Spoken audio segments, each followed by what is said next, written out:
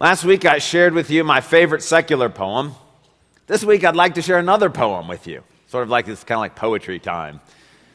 This poem comes from a man named William Ernest Henley. And he knew his fair share of tragedy and suffering in life. When he was a teenager, his father died, and that had a huge impact on him. He later contracted tuberculosis, which caused him to lose one of his legs that had to be amputated. Years later, there was a need to potentially amputate the other leg. He found himself going through a radical surgery that was new at the time that actually saved the leg from being fully amputated. And while he was in the hospital recovering, he wrote a poem whose Latin title, Invictus, means unconquered. You may be familiar with this poem. Let me read it to you. William Ernest Henley wrote, "Out of the night that covers me, black as the pit from pole to pole, I thank whatever gods may be for my unconquerable soul. In the fell clutch of circumstance, I have not winced nor cried aloud. Under the bludgeonings of chance, my head is bloody but unbowed. Beyond this place of wrath and tears looms but the horror of the shade, and yet the menace of the years finds and shall find me unafraid. It matters not how strait the gate, how charged with punishments the scroll. I am the master of my fate. I am the captain of my soul." This poem, Invictus, is very popular, and it's very powerful. And the reason it's so popular and so powerful is that it presents a very real option for how to deal with the sufferings and the turmoils and the trials of life that we all go through. I do, as much as I like the way the poem sounds, I do have one small problem with the poem.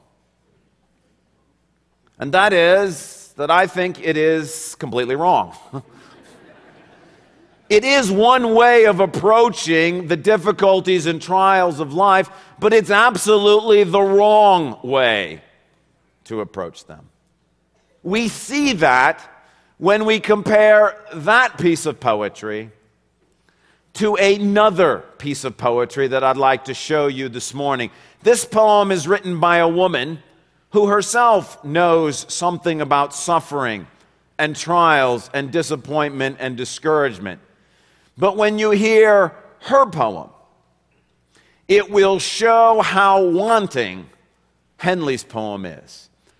Her poem has been recorded for us in the book of 1 Samuel. So if you take your Bible and turn to 1 Samuel chapter 2, I want to show you a different poem. 1 Samuel chapter 2, if you need a Bible, there's one in the rack in front of you or underneath your seat. It's page 191 in those Bibles. While you're turning, let me set the stage for this piece of poetry, just like we did for Invictus. This poetry is written by a woman named Hannah. We met Hannah last week, if you were here. Hannah's a woman who, in a culture which prized a woman's ability to bear children over all things, she was unable to have children.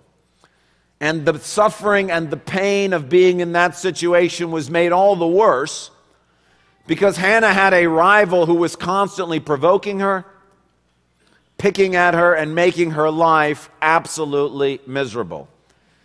Well, one day in the midst of this seemingly unending suffering and misery and pain, Hannah cries out to the Lord in a very powerful prayer. We looked at that prayer last week, and God answered that prayer. And he gave her a little baby boy whose name is Samuel. Now, if you remember or if you're familiar with this story, in the prayer that Hannah prays, she makes a deal with God. She basically says to God, "Give me a son, and I promise I'll give him back to you." Well, God fulfills his end of the deal. He provides Hannah with this beautiful boy. It's now Hannah's turn to fulfill her side of the vow. When the boy Samuel is probably 2 or 3 years old, when he's weaned, she takes him back to the spot where she prayed to have him from the Lord, back to the temple at Shiloh. And she gives him to the priest, that he would spend the rest of his days serving the Lord and living at the temple. It's on this day, the day that she turns her son over to God, that she writes this piece of poetry. 1 Samuel chapter 2, it begins in verse number 1. Then Hannah prayed and said, "My heart rejoices in the Lord. In the Lord my horn is lifted high.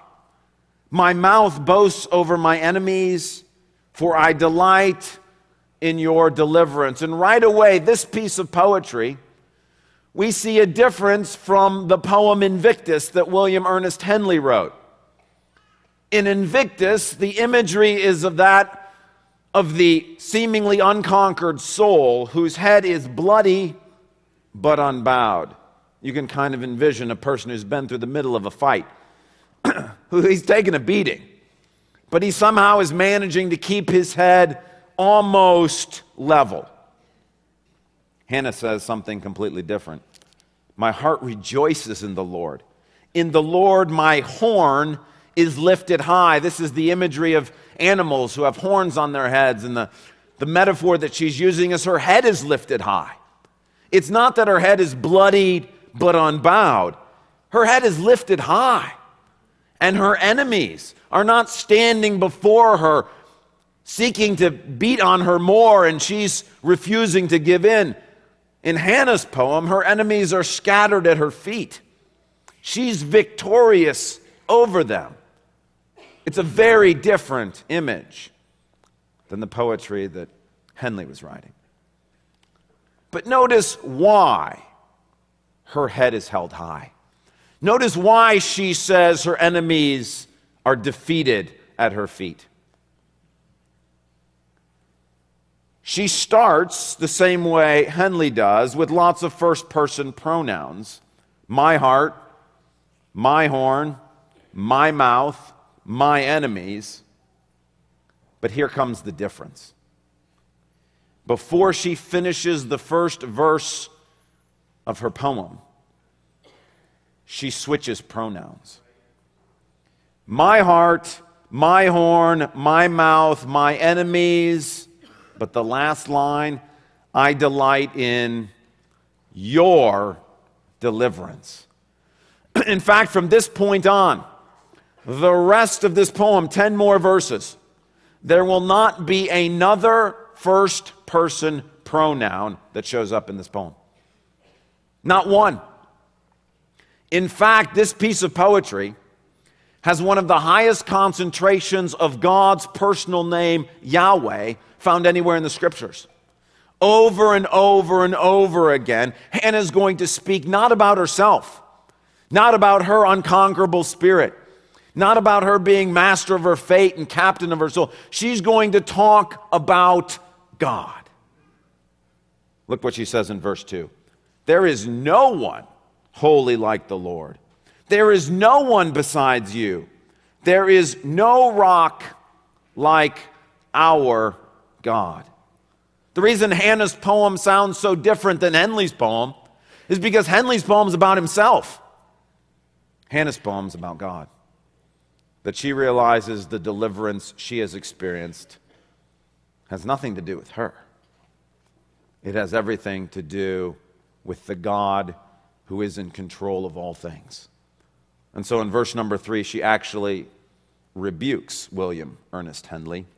Do not keep talking so proudly, or let your mouth speak such arrogance.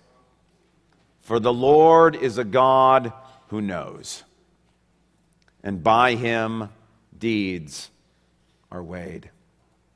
Hannah realizes that it's not her who is the master of her fate, the captain of her soul, that she is under the blessing of the God who controls all things. The reason she's been delivered, the reason her head is held high, The reason it's not bloodied but unbowed, but instead lifted high, is because of God. Last week we talked about the power of prayer. The reason prayer is so powerful is because of the one to whom it is addressed. We don't pray to ourselves. We pray to the God who controls all things. Now, Hannah's point is not just to tell us that God is in control of all things. She wants to be very specific about how this God who controls all things manifests that control in our lives. She's going to give us a very unique aspect of His control in verses 4 through 8.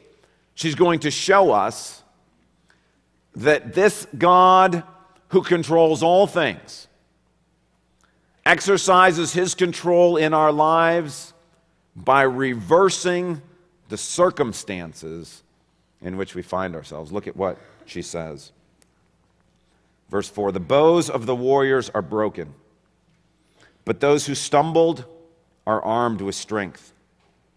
Those who were full hire themselves out for food, but those who were hungry hunger no more.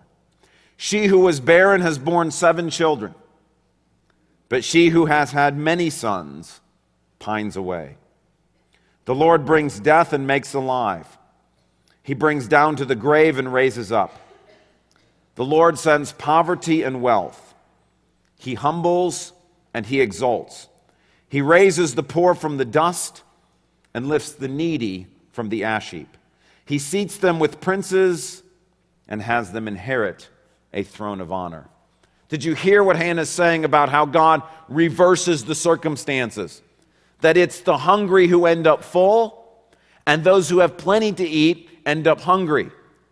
The mighty warriors are those who have their bows broken, but those who stumble are armed with strength.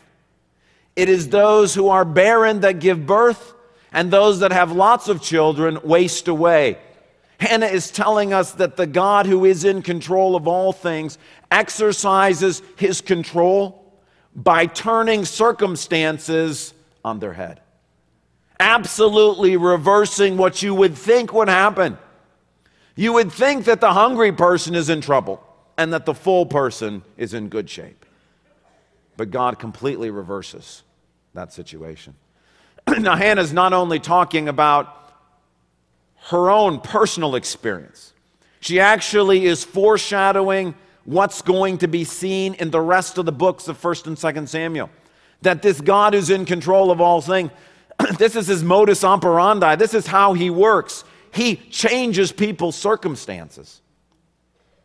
In 1 Samuel, we're going to come across a man named Goliath, who to all external appearances is a mighty warrior, but he ends up broken. We'll also come across a man named David, who stumbles badly, yet finds himself strengthened by the Lord.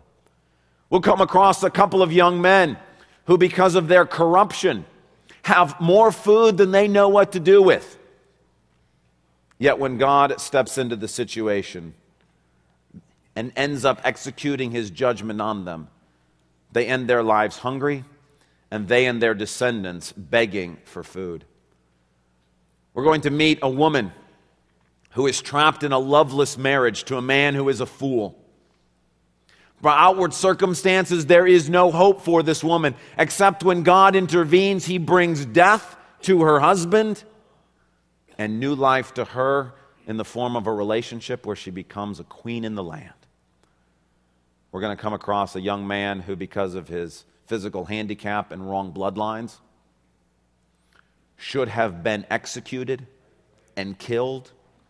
But instead, because of God's grace, will find himself seated at the king's table. That's what God does. He reverses circumstances.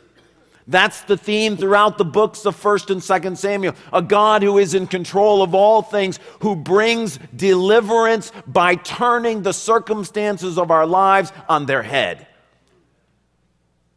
That's Hannah's own experience. Verse number 5. She who was barren has borne 7 children. That's Hannah. She who has had many sons pines away. That was her adversary, Peninnah. Hannah experienced God's grace in the birth of Samuel, while her rival, who had many children, faded away from view. God is a God who reverses the circumstances of life because He controls all things. You would think it's the barren woman whose life is miserable. Hannah says, no, no, no, because God is involved, everything changes. Everything is different. It's not circumstances that determine how life is going to go. It's God. God's in control. Circumstances do not dictate our life. Hannah tells us God does. Which leads her to her final point, midway through verse 8 through midway through verse 10. For the foundations of the earth are the Lord's. He will guard the feet of His saints, but the wicked will be silenced in darkness. It is not by strength that one prevails. Those who oppose the Lord will be shattered. He will thunder against them from heaven. The Lord will judge the ends of the earth. William Ernest Henley says, it's our unconquerable souls that cause us to be victorious. It's our resolve, it's our will, it's our strength, it's our ability to keep fighting, that after we've been knocked down to get back up, to keep going. He says that's what's going to make us successful. Hannah says that's nonsense. It is not by our strength that we succeed. It is all to do with our relationship to the one who is in control. Those who oppose God, He will crush. It doesn't matter how strong they appear to be, how wealthy they appear to be, how successful, how popular, how athletic, how whatever. Outward circumstances do not determine life. Our relationship to God does. Those who oppose this God will be crushed. But those who put their faith in Him will be exalted. No matter how weak, no matter how poor, no matter how barren, no matter how many mistakes we have made, those things do not determine the course of our life. God alone is sovereign. God is the one who decides. And those who are aligned with God find themselves being lifted high despite what outward circumstances should say would happen in their life. Now, if Hannah ended right here, this would be a fabulous piece of poetry. It would really give us an insight into what she's experienced and what we're going to see throughout the books of 1st and 2nd Samuel. But she adds two more phrases that make us realize that what Hannah is telling us is not just true for her life and for the books of 1st and 2nd Samuel, but is actually the story of the Scriptures. Look what she ends with.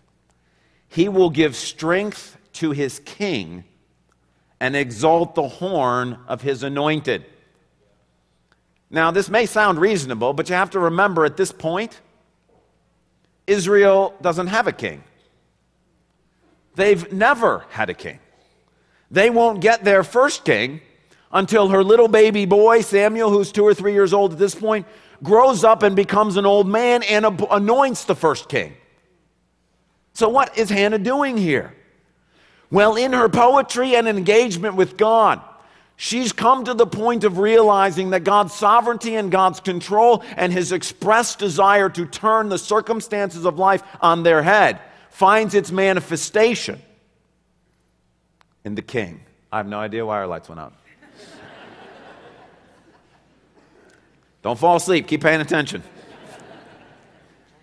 Hannah recognizes that God is going to exercise His control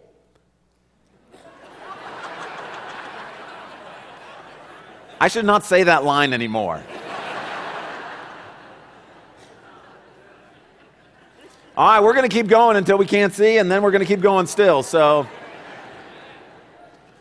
because God's in control of all things, and circumstances will not determine how this sermon goes.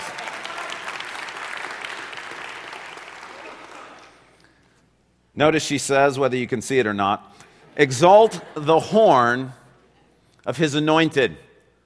That last word of her poetry, that last word that she says, this is the Hebrew word Mashiach. It's translated in Greek as Christos. It's translated in English as Messiah. What Hannah is saying is she recognizes that this God who is in control of all things is going to someday manifest that control through a person that he anoints as his king, who is going to bring salvation and deliverance and take the circumstances of life and turn them on their head. And that's what she's waiting for. This helps make sense of a previous mysterious statement that she made back in verse number 5. There Hannah said, "She who was barren has borne 7 children."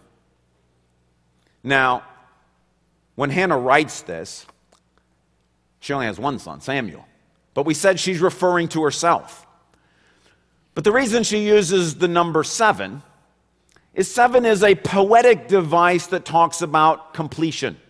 What she's basically saying, look, this one boy's worth 7. That God has so blessed me with this one child that my life is so full, and the way you express that poetically is using the number 7. It's the number of completion. But interestingly, although she's using it poetically, the God who is in control of all things is ordaining something somewhat literal with it. You see, Hannah doesn't just have one baby. We're going to find out in chapter 2 she has some other children. In fact, God opens her womb and she has 5 other children. Now, those of you who have advanced degrees in mathematics are thinking, wait a second, 5 plus 1 is 6. Why does she say 7 here? It's because God only gives Hannah 6 children because he's waiting for another Hannah to come along to whom he can give the 7th child. Another woman to whom he is going to give a promised child. That woman's name is not actually Hannah. Her name is Mary.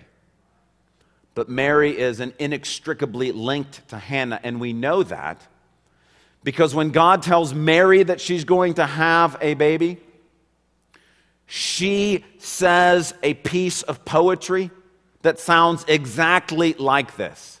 I don't know if we're going to be able to get this on the screen. Oh, we are. This is what Mary says when she finds out she's going to have a child. Listen to how similar this is to 1 Samuel 2. My soul glorifies the Lord, and my spirit rejoices in God my Savior. For he has been mindful of the humble state of his servant. From now on, all generations will call me blessed. For the Mighty One has done great things for me. Holy is his name. His mercy extends to those who fear him from generation to generation. He has performed mighty deeds with his arm. He has scattered those who are proud in their inmost thoughts. He has brought down rulers from their thrones, but has lifted up the humble. He has filled the hungry with good things, but sent the rich away empty. He has helped his servant Israel, remembering to be merciful to Abraham and his descendants forever, even as he said to our fathers. Does she not sound like Hannah? Is she not essentially saying the exact same thing? My soul rejoices in the Lord. My soul glorifies the Lord. He has brought deliverance to me. He has reversed the circumstances. The hungry are now filled. The rich have been sent away empty. He considered me a humble servant and has lifted me up to a place of honor and blessing, not because of anything Mary did, but because what God has done for her. He opposes the proud. He's in control of all things. Mary is the future version of Hannah. That in the same spirit of Hannah, she's acknowledging the God who controls all things. And that this God manifests and exercises his control through his anointed one. The anointed one that Mary will give birth to, whose name will be Jesus. He will be given the title Christos, Mashiach, Messiah. That he is the one who has come through whom God wants to exercise his sovereign control of all things. And that through Jesus Christ, God wants to turn the circumstances of life on their head. That those who are hungry will be filled. That those who are broken will be put back together. That those of us who are facing death can find life. Because circumstances do not determine how life is going to go. The sovereign God who brings deliverance, he's the one who determines all things. This is the truth that Hannah is teaching us this morning.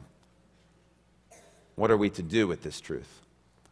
Let me give you 4 ways in which I think we can apply the truth that God is in control over and above the circumstances of life to our lives today. The first, think about for a moment what day it is that Hannah writes her poem. Do you remember I told you at the beginning? What's she doing on this day? She's giving her son, her 2 or 3-year-old child. Now, what would we be doing if we were sending our 2 or 3-year-old child off to boarding school? Crying. Even if we're sending an 18-year-old off to college, we cry. But this is the day that Hannah, is she crying? No, she's rejoicing. This is the happiest day of her life. Notice, she doesn't rejoice simply at the day of his birth. Why is she rejoicing on this day? Because she's giving her beloved heart, her baby, to the one who's in control of all things. I mean, what does every mom want for their child? They want protection, they want joy, they want fulfillment, they want happiness, they want good relationships, they want ultimately eternal life. Hannah knows she can't provide that for Samuel. She can't do it. She's not strong enough. She's not wise enough. She's not powerful enough, but she knows the one who is. So it's a good day, the day she gets to give her baby to the Lord.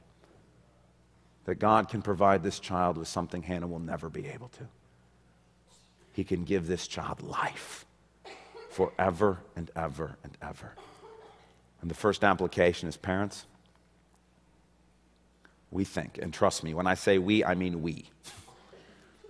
We think that if we could give our kids athletic success, academic success, good friendships, the right school choice, financial wisdom, good advice, a good start in life, if we could just give them those things, we will set them on the path to having a wonderful life. That's absolutely wrong.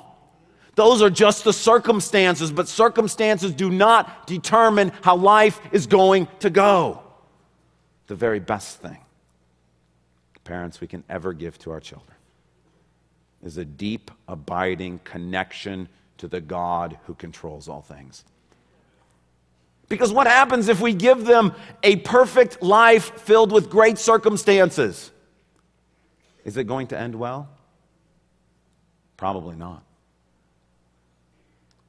What if we give them God and life goes completely and utterly and hopelessly astray? They're going to be in great shape.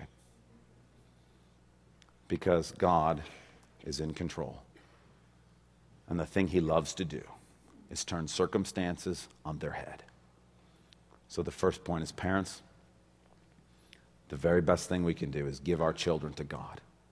Second, since God is in control of all things, the very best thing for us to do is to have undivided hearts that are fully and completely devoted to him.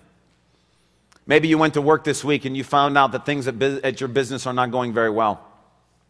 Maybe there was a big financial scare. Maybe there's a difficult season in the business that you're in. Our first inclination when that happens is to think, how do I pull some strings? How do I make another deal? How do I spend more time at work to try to turn this around? How do I get out from underneath this debt? How do I hire some more help? How do we get this thing going in the right direction? That's a natural response, but the problem is if circumstances don't determine life, then changing the circumstances won't help. What does help is being devoted to the person who reverses all things. And that if we come to our business situation and say, God, it's not going to be a matter of how hard I work. It's not going to be a matter of how many deals I make. It's not going to be a matter of calling in some favors from the networking I've done. Lord, you are the one who controls all things.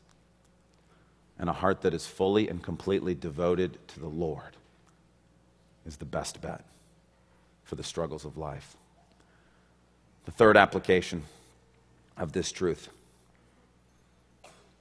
If God is a God who, as Hannah claims he is, turns circumstances on their head, then what we normally think of as bad news is actually good news. That what we would normally classify as bad news is actually good news. That if this week you went to the doctor and received what the world would say was a bad report, that if our God is a God who turns things on their head, then a bad report is actually a good report. Not because we rejoice in sickness. Remember, Jesus says, blessed are those who mourn, for they will be comforted. Blessed are the hungry, for they will be filled. We don't rejoice in hunger, and we don't rejoice in mourning, but we are blessed because this is the opportunity for God to come in and do something. If circumstances aren't bad, he can't reverse them. He can't turn them on their head.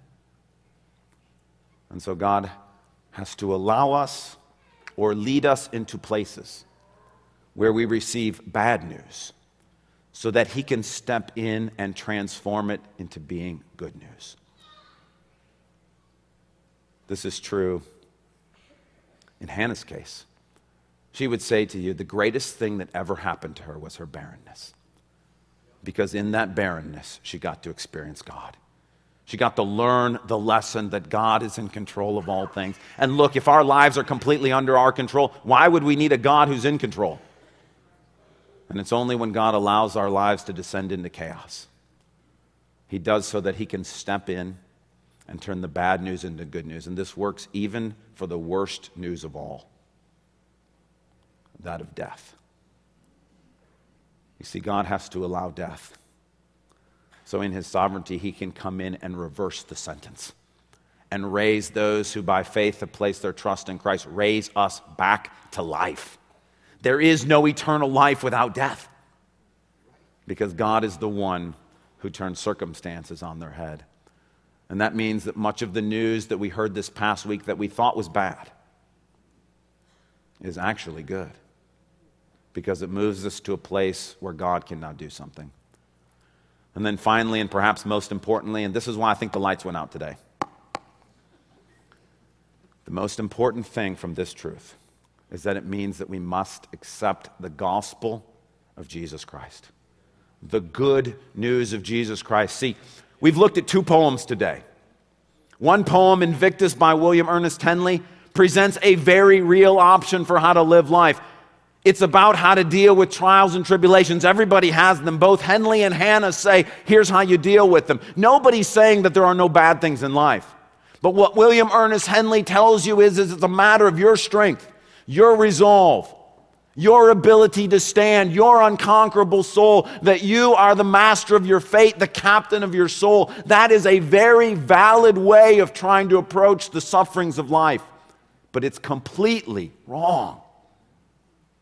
That what you end up is with a head that is bloody and then ultimately bowed. That what you end up with is a life that what your strength can pertain, and it's not going to be very good. Hannah offers a different choice. And it's the choice that is the gospel. The choice that we do not control all things, but God does. That when we surrender our lives to him, that in that day deliverance comes to us. that we're not able to rescue ourselves, and that if you're here this morning and your life has descended into chaos or into darkness, that God has allowed those things to try to show you you're not going to be able to deliver yourself. But I've come in the person of Jesus to bring you deliverance. And what it means to become a Christian is to choose Hannah's poem over Henley's poem. It means to choose Jesus as Lord instead of me as Lord. Those are the only two choices. Who's going to save you? Either you or God. And when you come to the point of realizing, I cannot save myself, my sins are too great, the evil that has been done to me is too great, the evil that I have done is too great. And you realize, but there is a God who is in control of all things. He has set the foundations of the earth. And he loves to come in and reverse circumstances. That what he wants to do is he wants to take the chaos in our lives and give us peace. That he wants to take the anxiety and give us joy. That he wants to take the sinfulness and give us righteousness. That he wants to take death and give us eternal life. And when you make that decision in your heart, that I don't want to be in control anymore. I don't want to have this all riding on my shoulders and my strength. And when you realize that our strength will not prevail, but God's strength will, it's at that moment that you become a believer in Jesus, that you become a follower of Jesus Christ. And that makes all the difference in the world. Let's pray together. Lord, we have seen a literally visible manifestation of the fact that we cannot control our circumstances. Lord, I do not want these lights to be out, but there is nothing I can do about it. But God, even today and this morning, you have reminded us that you come into the midst of circumstances that are beyond our control and do what only you can do. So God, I'm asking and I'm trusting in faith that these lights have gone out because there's someone in this room whom Satan is trying to stop from hearing the good news and distract them from the truth. And God, I pray that you would use that to show them that life is outside our control, but it is well within your control. God, would you come and bring rescue to them? Lord, I know that there are people here today who have been trying so hard to be masters of their fate, to be captains of their soul, to have an unconquerable spirit, and they're beat tired. God, their head is bloodied. Would you come and tell them about your Son, Jesus Christ, who is bloodied for us, who has come so that he might bring life where there is death. God, would you help them to believe, to see? Lord, in the darkness, let them see the light of the truth. God, I pray for those here who are already Christians, who this week received bad news. God, would you take back the veil from our eyes and help us to realize that bad news is good news because it's an opportunity for you to do something that you wouldn't ordinarily be able to do. Lord, for those who got a bad report from the doctor, from those whose business is doing poorly, for those who experienced athletic or academic or musical failure this week at school or in some other way. God, I pray that in the midst of those circumstances, you would remind us of this truth, that it's not circumstances that determine life, it's you. And God, we thank you for that. How miserable it would be if it was all up to us. Our heart rejoices in you, Lord. Our head is lifted high because of you. You have delivered us. And we praise your name forever and ever. Amen.